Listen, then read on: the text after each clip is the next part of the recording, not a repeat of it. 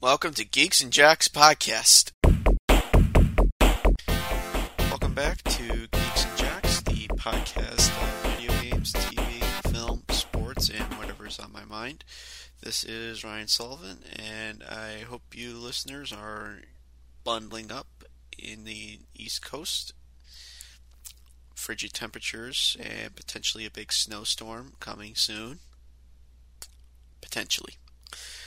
So for this episode, talking about the continuation of the sign stealing scandal of Major League Baseball, recap of the last couple weeks of the NFL playoffs, and my thoughts on the Super Bowl, my thoughts on award ceremonies a little bit because of the continued criticism of certain films being snubbed, and speculation on a revised Switch, for speculation that it's going to be similar to PlayStation 4 Pro and Xbox One X. So that side, let's begin with the biggest thing to begin 2020, and that is the Houston Astros, which once again last week dominated the headlines for what happened to manager A.J. Hinch and general manager Jeff Luhnow.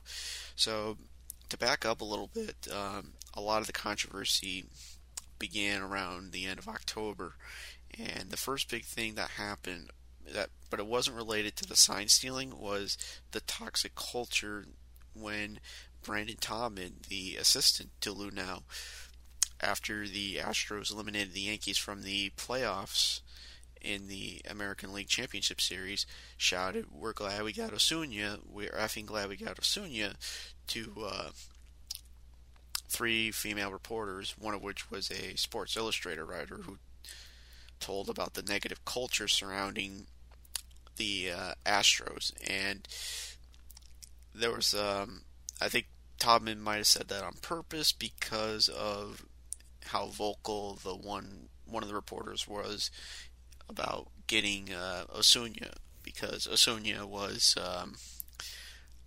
charged with domestic violence, and although the charges were dropped, the league still suspended him for 75 games. And when he was traded from Toronto to Houston in midway through the 2018 season, he still served his suspension, and he was pretty much there for 2019. So that happened, and the Astros tried to smear the reporter who told about the story, and just about everyone was like, nah, she was lying and all that. The only one that felt bad was A.J. Hinch. And that says a lot about how toxic the culture was in Houston and how bad it got. And then not too long as the World Series was going, via The Athletic from Ken Rosenthal and Evan Drellich, a story from Mike Fiers, who pretty much exposed the Astros as cheaters. And so he went on about what happened during the 2017 season. And just to let people know, Fiers was with the Astros for 3 years, from 2015 through 2017, so he got a World Series ring out of it. But when he left to go to Detroit and then Oakland, which is his current team at the moment, I believe, Fiers told teammates about what the Astros were doing, and there had been stuff that Rob Manfred, the commissioner of baseball, said following an incident in September of 2017 with the Boston Red Sox and the New York Yankees, when the Red Sox were cheating via using an Apple wristwatch, and the Yankees used a dugout phone improperly. And so Manfred basically said, in a way, that whoever cheats this way again, electronically or whatever, they're going to get punished severely. And it took a while for him to come up with punishments. So what happened? So what is sign stealing? Sign stealing, it's been around for a very long time, for probably well over a century. And the idea is you try to figure out what the pitcher is trying to throw. So the idea that, okay, maybe he's going to throw that fastball, maybe he's going to throw a sinker, or I don't know. You're trying to figure out how to beat the pitcher at his own game, and yeah. So what the Astros did is that they were very much an analytical team and looked at everything about how to play the game and all that. And one of the things that they came up with was that they would have a camera in center field, and they would aim it at the catcher so that you can get a good look at his area for where he would call the signs. And so you would have, like, let's say 1 was a fastball, 2 was a curveball, 3 maybe a splitter. And so what would happen was anytime there was like a fastball, no one would do anything. And so when there would be like a curveball or something like that, and they would have a monitor near the dugout area, and if they saw that it was going to be like a breaking ball, a curveball, they would bang a trash can, and to notify of the player, the batter, that okay, this is what's coming. Maybe hold off on swinging. And the stats were through the roof because they were a lot better, the Astros, at miss swings and all that. They were able to hold off better compared to most teams. And so one of the big things that happened is that there's this guy on the internet. His name is Jimmy O'Brien, aka John Boy Media, on YouTube. And one of the things he did was he found a game from September 2017, and it was not too long, I believe, after Manfred issued his warnings to all 30 teams. And so it was a game between the Chicago White Sox and the Houston Astros. The Astros. And Danny Farquhar, the reliever for the White Sox at the time, was throwing his pitches to Evan Gattis. And the way that happened was that Farquhar could hear the banging, and there was 3-4 instances of banging. So he gets his catcher to come with him to the mound and talk about it, because they know something's up. They know something is up, and they try to figure out what to do next. And so they mix up the signs and all that, and they strike out Gattis. That's pretty much the evidence right now that implicates how bad the situation is with Houston. It definitely makes their World Series championship that they won very much an asterisk one, because the amount of games they probably did at home with that kind of stuff is probably through the roof, and there's probably more than enough evidence to implicate the Astros as big perennial cheaters. It is probably one of the biggest scandals of baseball, probably one of the biggest since, I would argue, Pete Rose and the 1919 Black Sox scandal. That's how bad it is, and it's frustrating because this was a feel-good story in 2017 because of all the bad things that were happening in the city of Houston with the floodings and the hurricanes and all that, and it just, it breaks a lot of people's hearts, how bad a city gets from bad weather. It just is.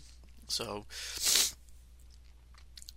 unfortunately, this is going to be held with a lot of taint to it, and it's going to feel very much like a tainted championship, because it just, with all that stuff, it's like, how much of an advantage did they really have? And it was very huge, because you get a better record at home, and it culminates with the big record you have. Altogether, of course, you're going to have home field advantage in the playoffs. Pure and simple. So it's sad we have to talk about it, but you know what? It's a shame, because the Astros have really good players. You know, when you think about it, a good lineup of guys. You got Jose Altuve, George Springer, Carlos Correa, Josh Reddick, Alex Bregman, and really this year, Yuri Gurriel and Yordan Alvarez, Michael Brantley. I mean, they had a good group of players. Why? And even some of the guys that were there for the 2017 series, like Gaddis and I believe Brian McCann and Carlos Beltran and a couple others. So why cheat? Why cheat when you know you have a good team? This is a team that's good enough to play the game naturally. Your guess is going to be as good as mine because, you know, with how bad this is, it not just the Astros as a whole, but Major League Baseball. I mean, this is a huge black eye for the sport. And a lot of players, a lot of people, their lives were altered because of this. And you think about it, think about the Yankees. Joe Girardi was let go after losing in the 2017 ALCS. If he were to have won that series and win a World Series, would he have stayed? Would the Steinbrenners have let him stay? That's the question people now ask. It's, you could say that he could have come back, or that similar to Jimmy Johnson in the Dallas Cowboys, he would have been gone probably even if they won the World Series. But you never know now. It's all what ifs. And MVP to Jose Altuve, how tainted is it? That's hard to tell. So in the midst of all this came other scandal ideas that the Astros were using electronic buzzers to figure out pitches. Because, obviously when you hear stuff like, when teams are aware of the garbage cans and all that, the Astros are going to know that, okay, we got to figure out a different strategy. So, and there was stuff like the whistling, which the Yankees did complain about. And then, of course, the buzzers. And could the buzzer have been on Altuve when he hit the game-winning home run in Game 6 of the ALCS this year? Tons of questions. And it just, you don't know what's going to happen next because last week, MLB suspended Hinch and Lunau for a year. The organization lost $5 million, and they lost draft picks in the first and second round for this upcoming year and 2021. Not too long after that, owner Jim Crane fired Hinch and Lunau, and at the time last week, I thought, okay, it's a fine punishment. It's not that strict, but it's not too lenient either.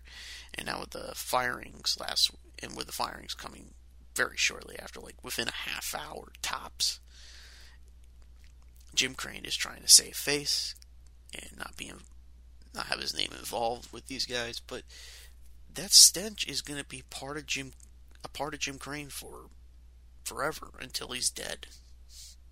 And who knows what can happen next, because you could have another guy who Crane could let cheat. But Hinch basically, from what I read, he tried to stop the whole thing, but he was too chicken to do it. He broke monitors and stuff like that, but it's like he didn't try to tell the players to stop. And he apologized, and I think out of all the guys that have been fired recently, Hinch probably has the biggest chance to get back into baseball. He has the biggest chance. And I think he will be back on a baseball diamond one day. How long? I'm not sure. But his damaged reputation is going to need to be fixed. No doubt in my mind. He will have to make amends and do a ton of things right to fix his relationship with the league as a whole. But he should be back on a team very soon, and within a few years or so. Luna basically tried to, from what I read, tried to basically say, I didn't cheat. I didn't try to cheat. And I don't think it's genuine. And it just sucks that he couldn't do any, he couldn't stop the cheating either. And for him to deny that they cheated, it just makes him look even more guilty than ever. It just does. And as a result, I don't think he'll ever manage a team ever again, or be a general manager for a team ever again. That's the sad reality of it. And so there have been people online that have been trying to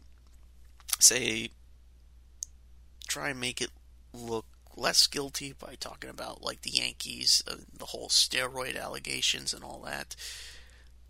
Here's the thing though, these are individuals with the steroids, so, and even if they weren't caught, yeah, it looks bad, but I don't know, what am I trying to say? Those are individuals. You can't just punish an entire team because, one or two guys took steroids. And it wouldn't surprise me if every team had a guy that took steroids or PEDs or whatever. It wouldn't surprise me if that happened. So, and are you going to punish the Red Sox because Manny Ramirez and David Ortiz may have taken steroids? May have taken PEDs? You're going to have to do that with just about every organization that has won a World Series in the last 30 years or so, maybe 35 years. And the sad thing out of this is that there brings forth conspiracies, and one of which is the son of Scott Brocious saying Mike Trout takes HGH. That is dumb. Why say that? Mike Trout is a big boy. He's got a big body, and it's got the good strength to hit those home runs and grit those doubles and have that speed and throw that arm and all that. No, he's just a natural 5-tool player.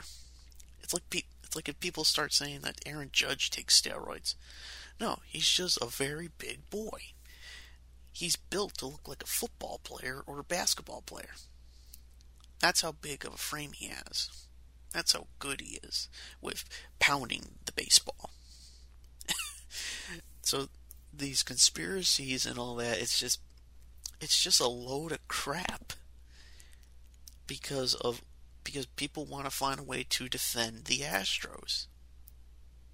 The Astros are going to get booed tremendously heading into this upcoming season. No matter the ballpark, they are going to be booed at tremendously. And it's also sad that even though I wouldn't be surprised if the entire team took part in sign stealing electronically.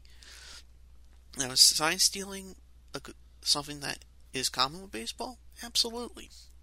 But to steal electronically, that's a shame.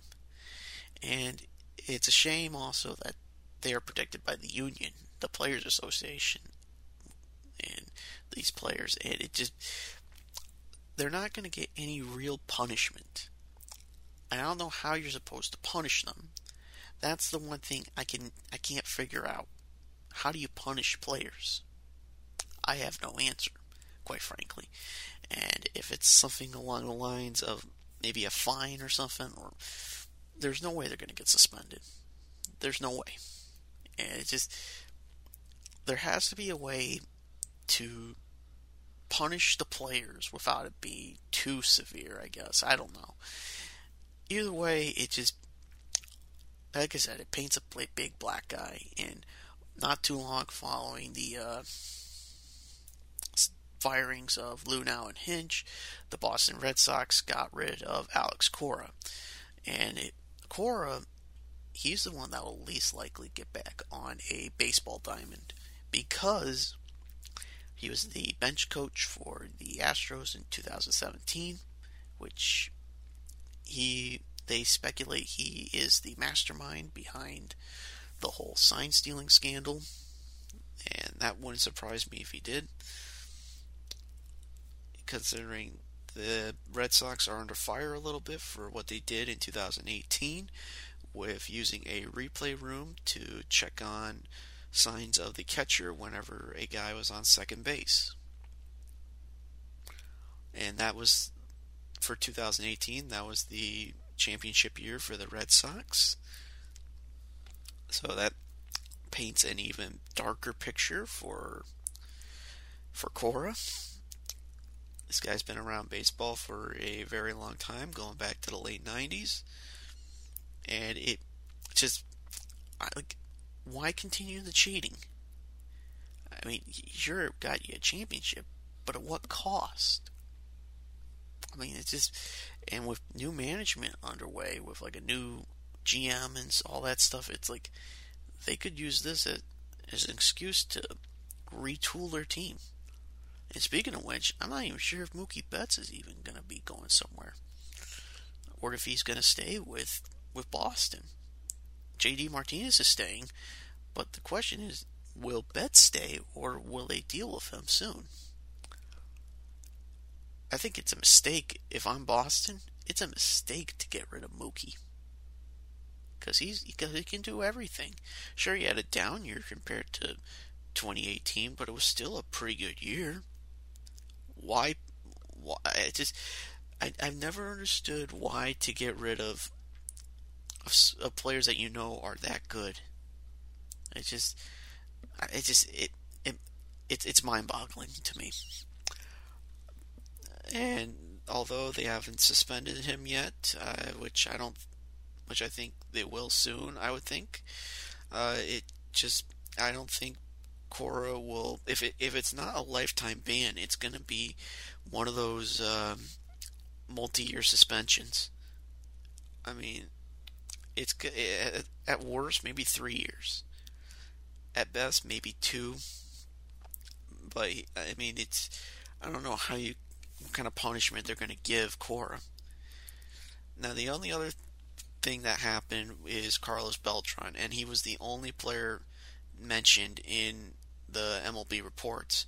So he was supposedly one of the big ringleaders of the masterminds of the sign stealing, and it occurred after he signed up to be the Mets manager. And now with all the pressure mounting, not too long after Cora got fired and Lunau and Hinch, I mean, the Mets parted ways, and so 3 teams without managers. I mean, just although Beltran was a player, he could be protected by the players' union because he wasn't a manager or anything in 2017. And supposedly Cora, I guess this past season, mentioned about Beltran working with the Yankees, and I guess maybe the Yankees trying to cheat or something. At least that's what I heard. At least that's what I heard or read. I don't know. I don't think the Yankees are that stupid enough to cheat that way. I mean, they're just, I don't know. I mean, with that speculation, anybody could be cheating by doing stuff, legally, electronically. I mean, there's probably someone else that has.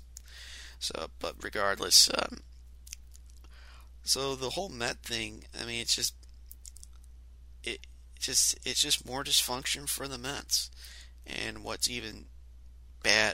worse about it is that I view it as kind of a conflict of interest when you have ESPN analyst Jessica Mendoza ripping Mike Fiers for exposing the Astros and saying it didn't sit well with her.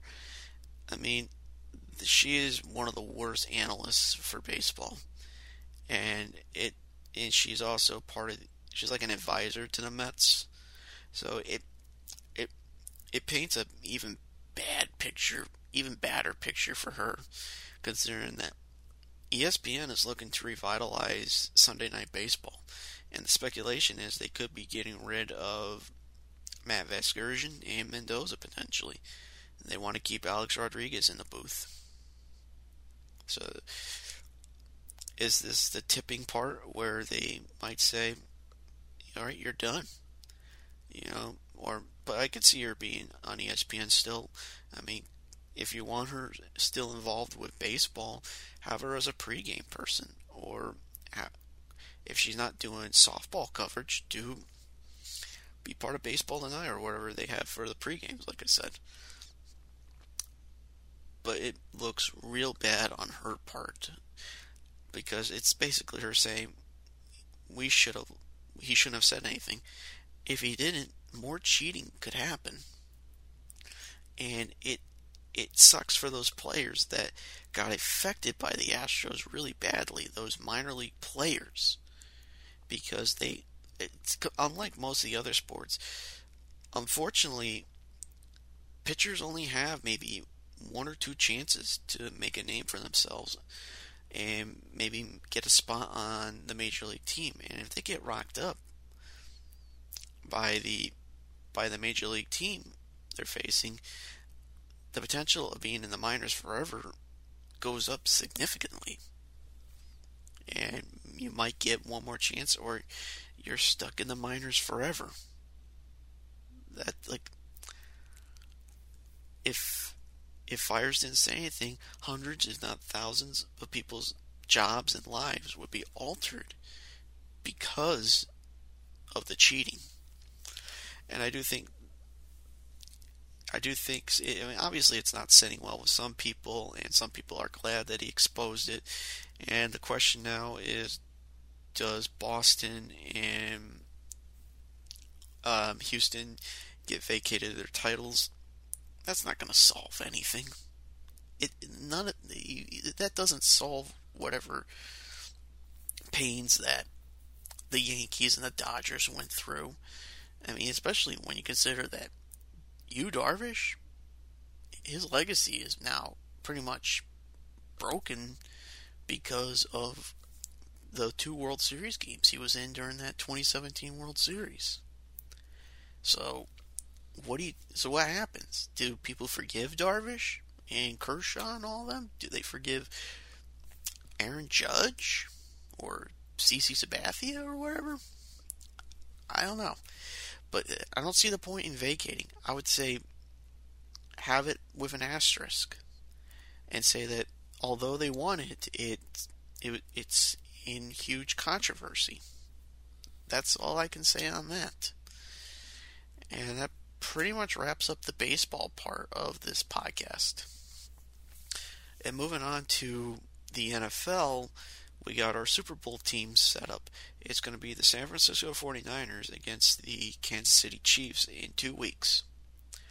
And to recap the last couple weeks of the playoffs, let's begin with the AFC, beginning with the Tennessee Titans.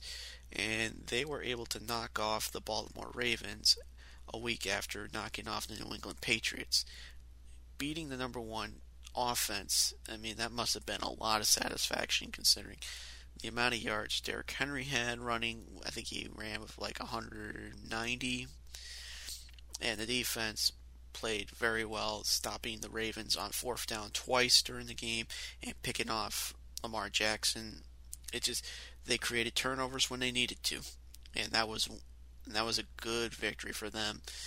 And although Lamar Jackson had a great game throwing the ball statistically, and the big problem was the defense was not up to snuff against Derrick Henry, and obviously the run game suffered a little bit with Mark Ingram not being in. I think he had some issues with like a shoulder, I believe, or a calf issue. But still, I mean that was the big upset, I think, for the playoffs. And for Kansas City, they were down 24-0 against the Houston Texans, and it was just ridiculous being up 21-0 at the end of the first quarter. I mean, that's something you don't think of, really. How do they come back?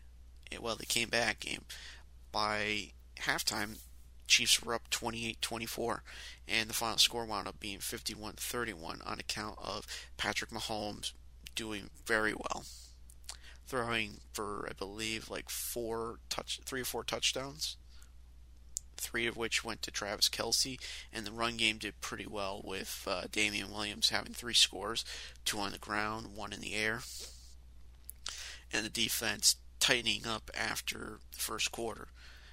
That's the kind of magic Steve Spagnuolo knows.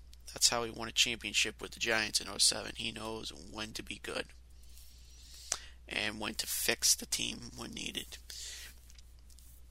Just ridiculous how good that was. And with the title game between the Titans and the Chiefs, I mean, the defense for the Chiefs, the run game was not one of their big.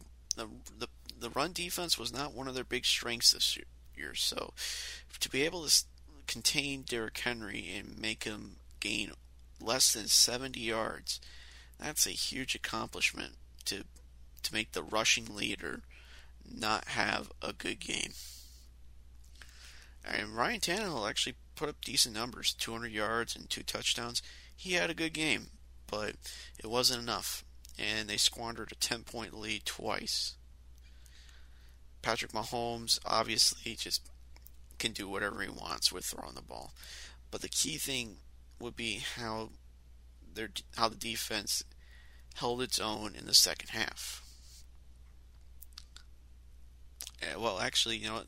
They held their own quite a bit and were able to make the plays when needed, just so the offense can get back on the field and show off some of the heroics of the offense and so forth.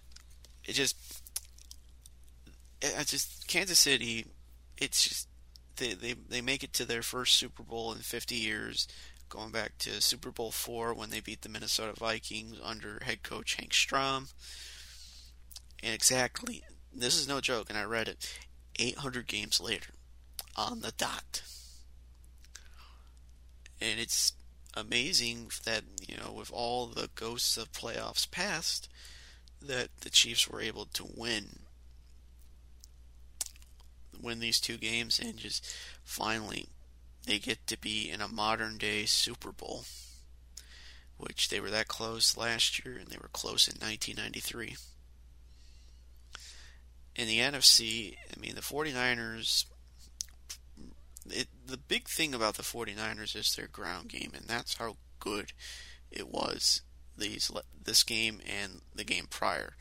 Tevin Coleman had a good game against the Minnesota Vikings, rushing for over 100 yards and 2 touchdowns. The defense played a phenomenal game. They did not let up on Dalvin Cook. Cook wound up with like less than 30 yards total. It was like 18 yards rushing and like 8 yards receiving on 6 catches. 6 catches. That's pretty bad when you know that they contained him pretty well. And they made Kirk Cousins' week a living hell. He just wasn't comfortable. He was sacked quite a bit, picked off a couple times, and even the special teams was bad for Minnesota when they muffed a couple kicks, and one of which they muffed a kickoff, and 49ers were able to recover. That's how strong the defense is for San Francisco, and that's how good the special teams are too. When you look at all that stuff that happened. And then you look at the Green Bay game against the Seahawks, and this is where I'll connect it with the Sunday's game. Now, last week they faced the Seattle Seahawks. Seahawks beat the Philadelphia Eagles prior to facing Green Bay, and Aaron Rodgers had an okay game. He threw for 240. About 2/3 of it went to Devontae Adams, who was a pretty good receiver. I mean, he's been one of the dominant guys over the last 4 years or so. Stepped up in the wake of guys like Jordy Nelson not being around anymore, or injuries and all that. You know, he's been pretty much the main threat in the passing game. And this year, the run game was one of the biggest strengths to Green Bay. Matt LaFleur had a very good year, very good for a rookie season in Packer history.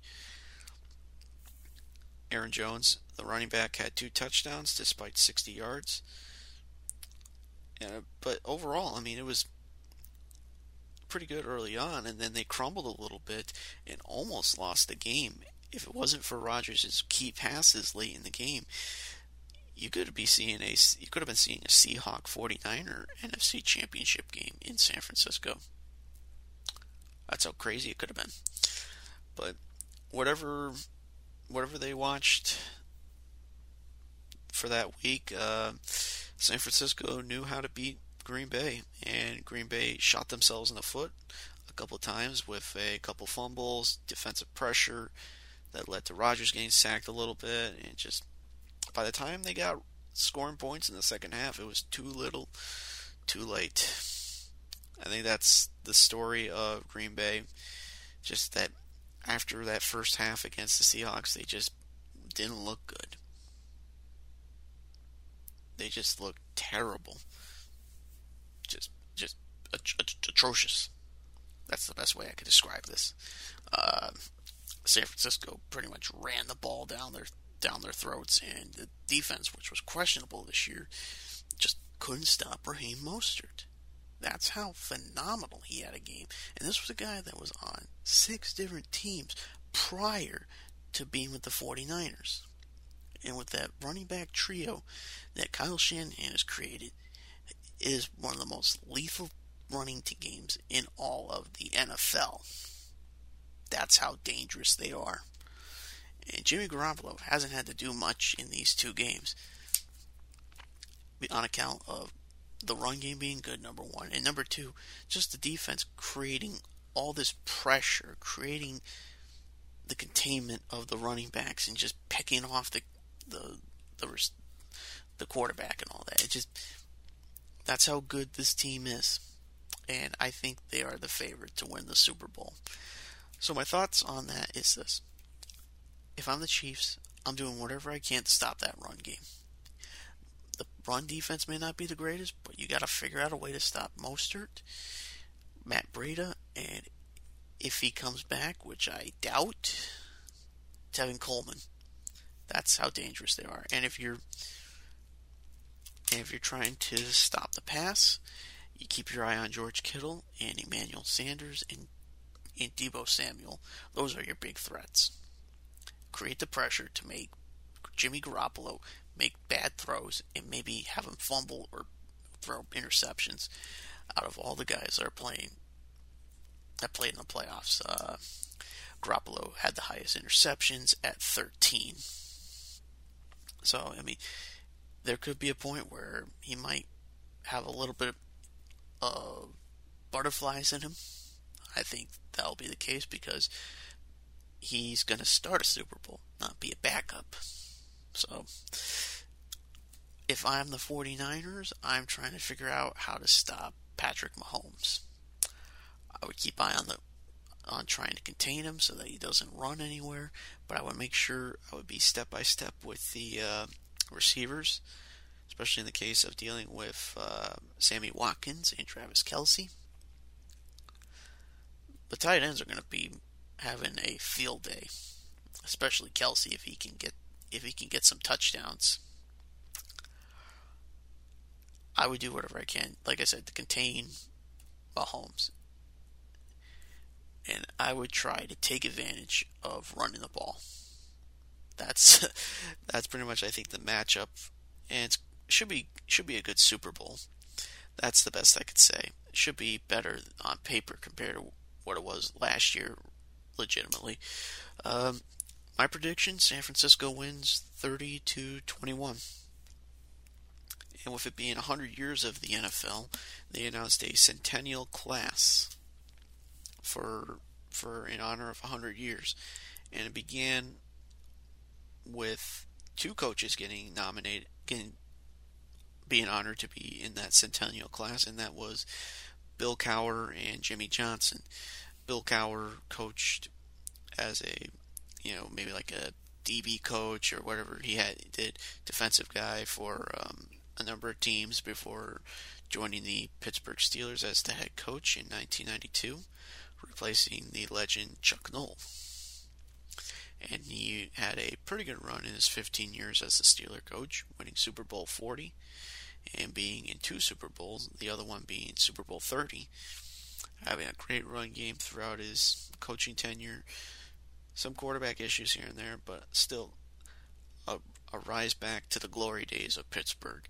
It may not be Iron Curtain days, or Steel Curtain, the Steel Curtain, but still a return to glory.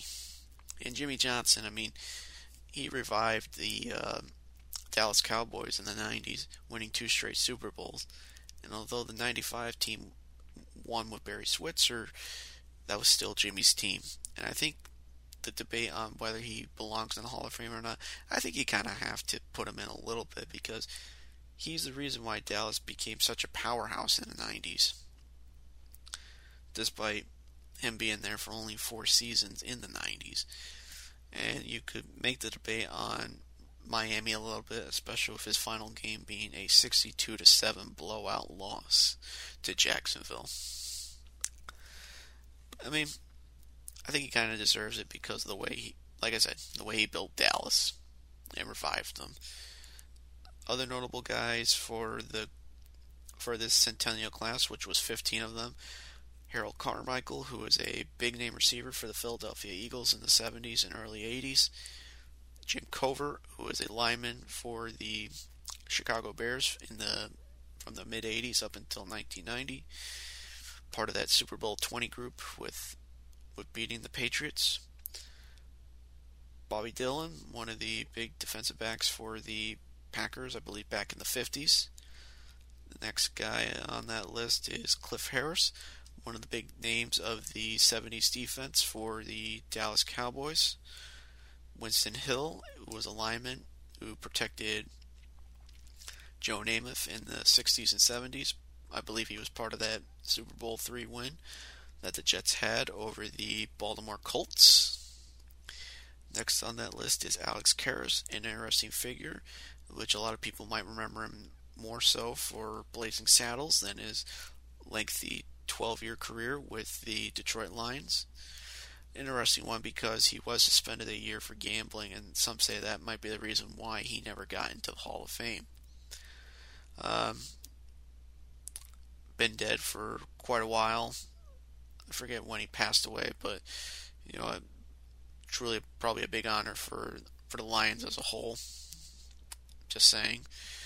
Steve Sable, who was involved with whose father created NFL films, and with the way they did stuff and the videos and all that, they won so many Emmys under Steve Sable.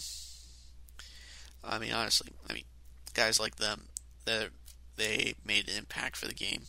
Maybe not on the field, but definitely with the way you have all the television set up and all the cameras and all that. Just unbelievable. Next up is Donnie Shell, who was part of the Steel Curtain defense of the 70s.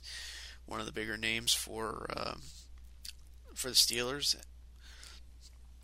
Another guy on the list is Duke Slater, who was one of the first examples of African Americans being in the NFL back in the 1920s.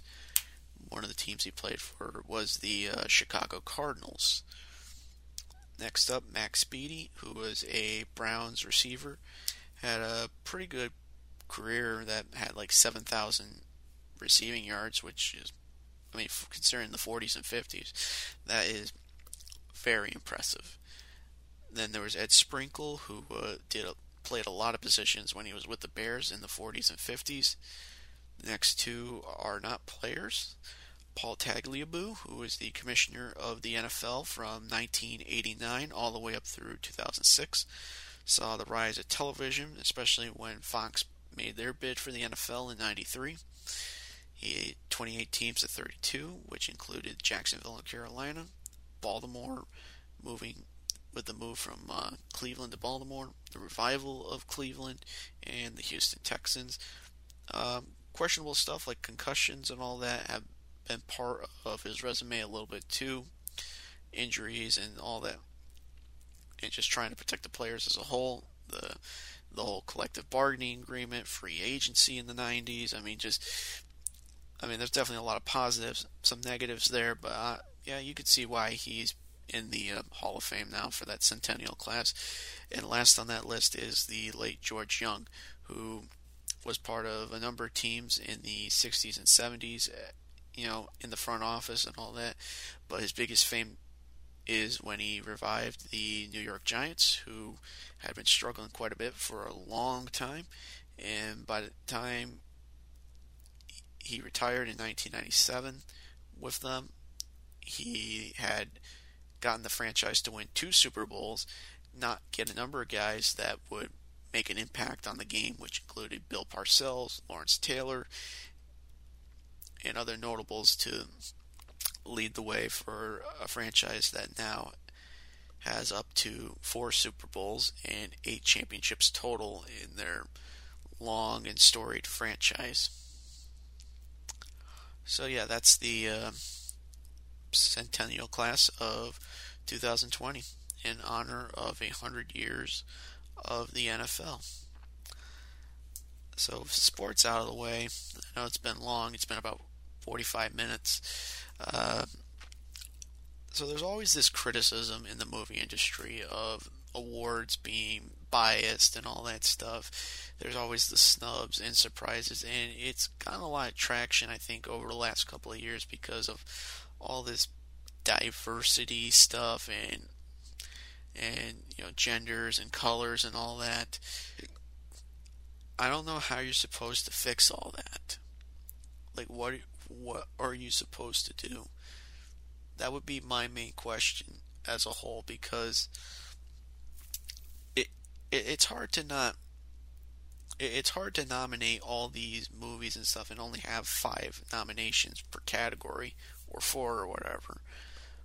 But now these days, I mean, we have so many awards that I don't see the controversy, or it's just this year it's like there was this big stink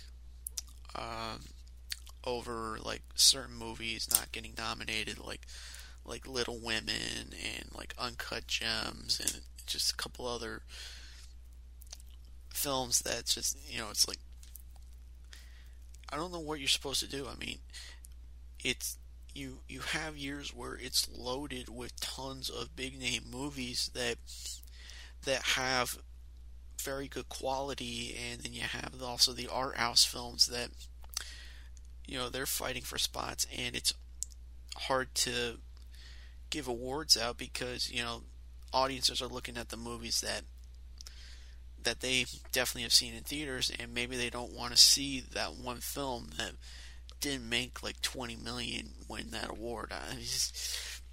I'm no expert. I'm far from it. There's a lot of these other awards. It's like you got like MTV awards, you got NACCP awards, you got all this. There's just so many other award stuff that it doesn't make the Oscars and Academy Awards look that special anymore. It just isn't. And I know they're trying to get ratings for all this stuff, but it's like, I don't know how you're supposed to get people back into watching all this. Even like minor award stuff. It's like the way networks are now these days with like the conglomerates, like say Turner, for example. They try to get all their channels to have all these awards shows on them, like TBS and TNT and True TV on the same day and all that, and same hours and all that. I mean, not much else I can talk about. That's all I can say. It's going to be divisive. It's always going to be that way. But how much people make a big stink about it, I mean, maybe things can change over time. I don't know. And last on that list of stuff to talk about for this episode, there is speculation on a potential revised Nintendo Switch. Now, back in the fall, there was a Switch Lite, which took out the home console capabilities of the Switch. And so, I mean, it was $200, and, some people like it, some people don't. And there's potential this year to be a pro version of the Switch, and more than likely it'll be similar to what Sony and Microsoft have done with the PlayStation 4 Pro and the Xbox One X. And it seems like a good idea on paper because you want people to see that untapped power of the of what Nintendo could potentially do and have much better handling of specific titles that may not be the greatest on regular Switch hardware, but with a Pro, should be a piece of cake. Should be a huge piece of cake. But that's just an idea that on what I'm thinking of, and just pure speculation. Because it's hard to know if that stuff will come out. Plus, the way Nintendo handles things with revising and all that, they might have a couple games that are only exclusive on the Switch Pro, and that's a bad idea because they did that with a couple games. I think for the 3DS when they re-released it and called it like the new 3DS, where it had like better power, I think, and better controls and all that, I believe. So I don't know. It's just I think there's a market to have a pro version of the Switch. I really do. But considering that Nintendo might screw it up, but I think they'll release something like this soon. They would have to, especially when PS5 and Xbox Series X is coming out in November. And speaking of which, I would be curious to see where they go with the PS5 and Xbox Series X. See how those do within the first month of release. It depends on when they'll announce stuff like the pricing and what games are being announced. I just hope they don't delay some of the stuff, like, say, The Last of Us Part 2, just so it can coincide with being released on the PS5 or something like that. It would feel nice to play the game on PS4, So, not much else I can say for this episode. Definitely will have an episode in a couple of weeks, day after the Super Bowl. Record the next episode and say my thoughts on it and talk about whatever's on my mind. So with that, this has been Geeks and Jocks. I am Ryan Sullivan and hope to hear you listeners on the next podcast.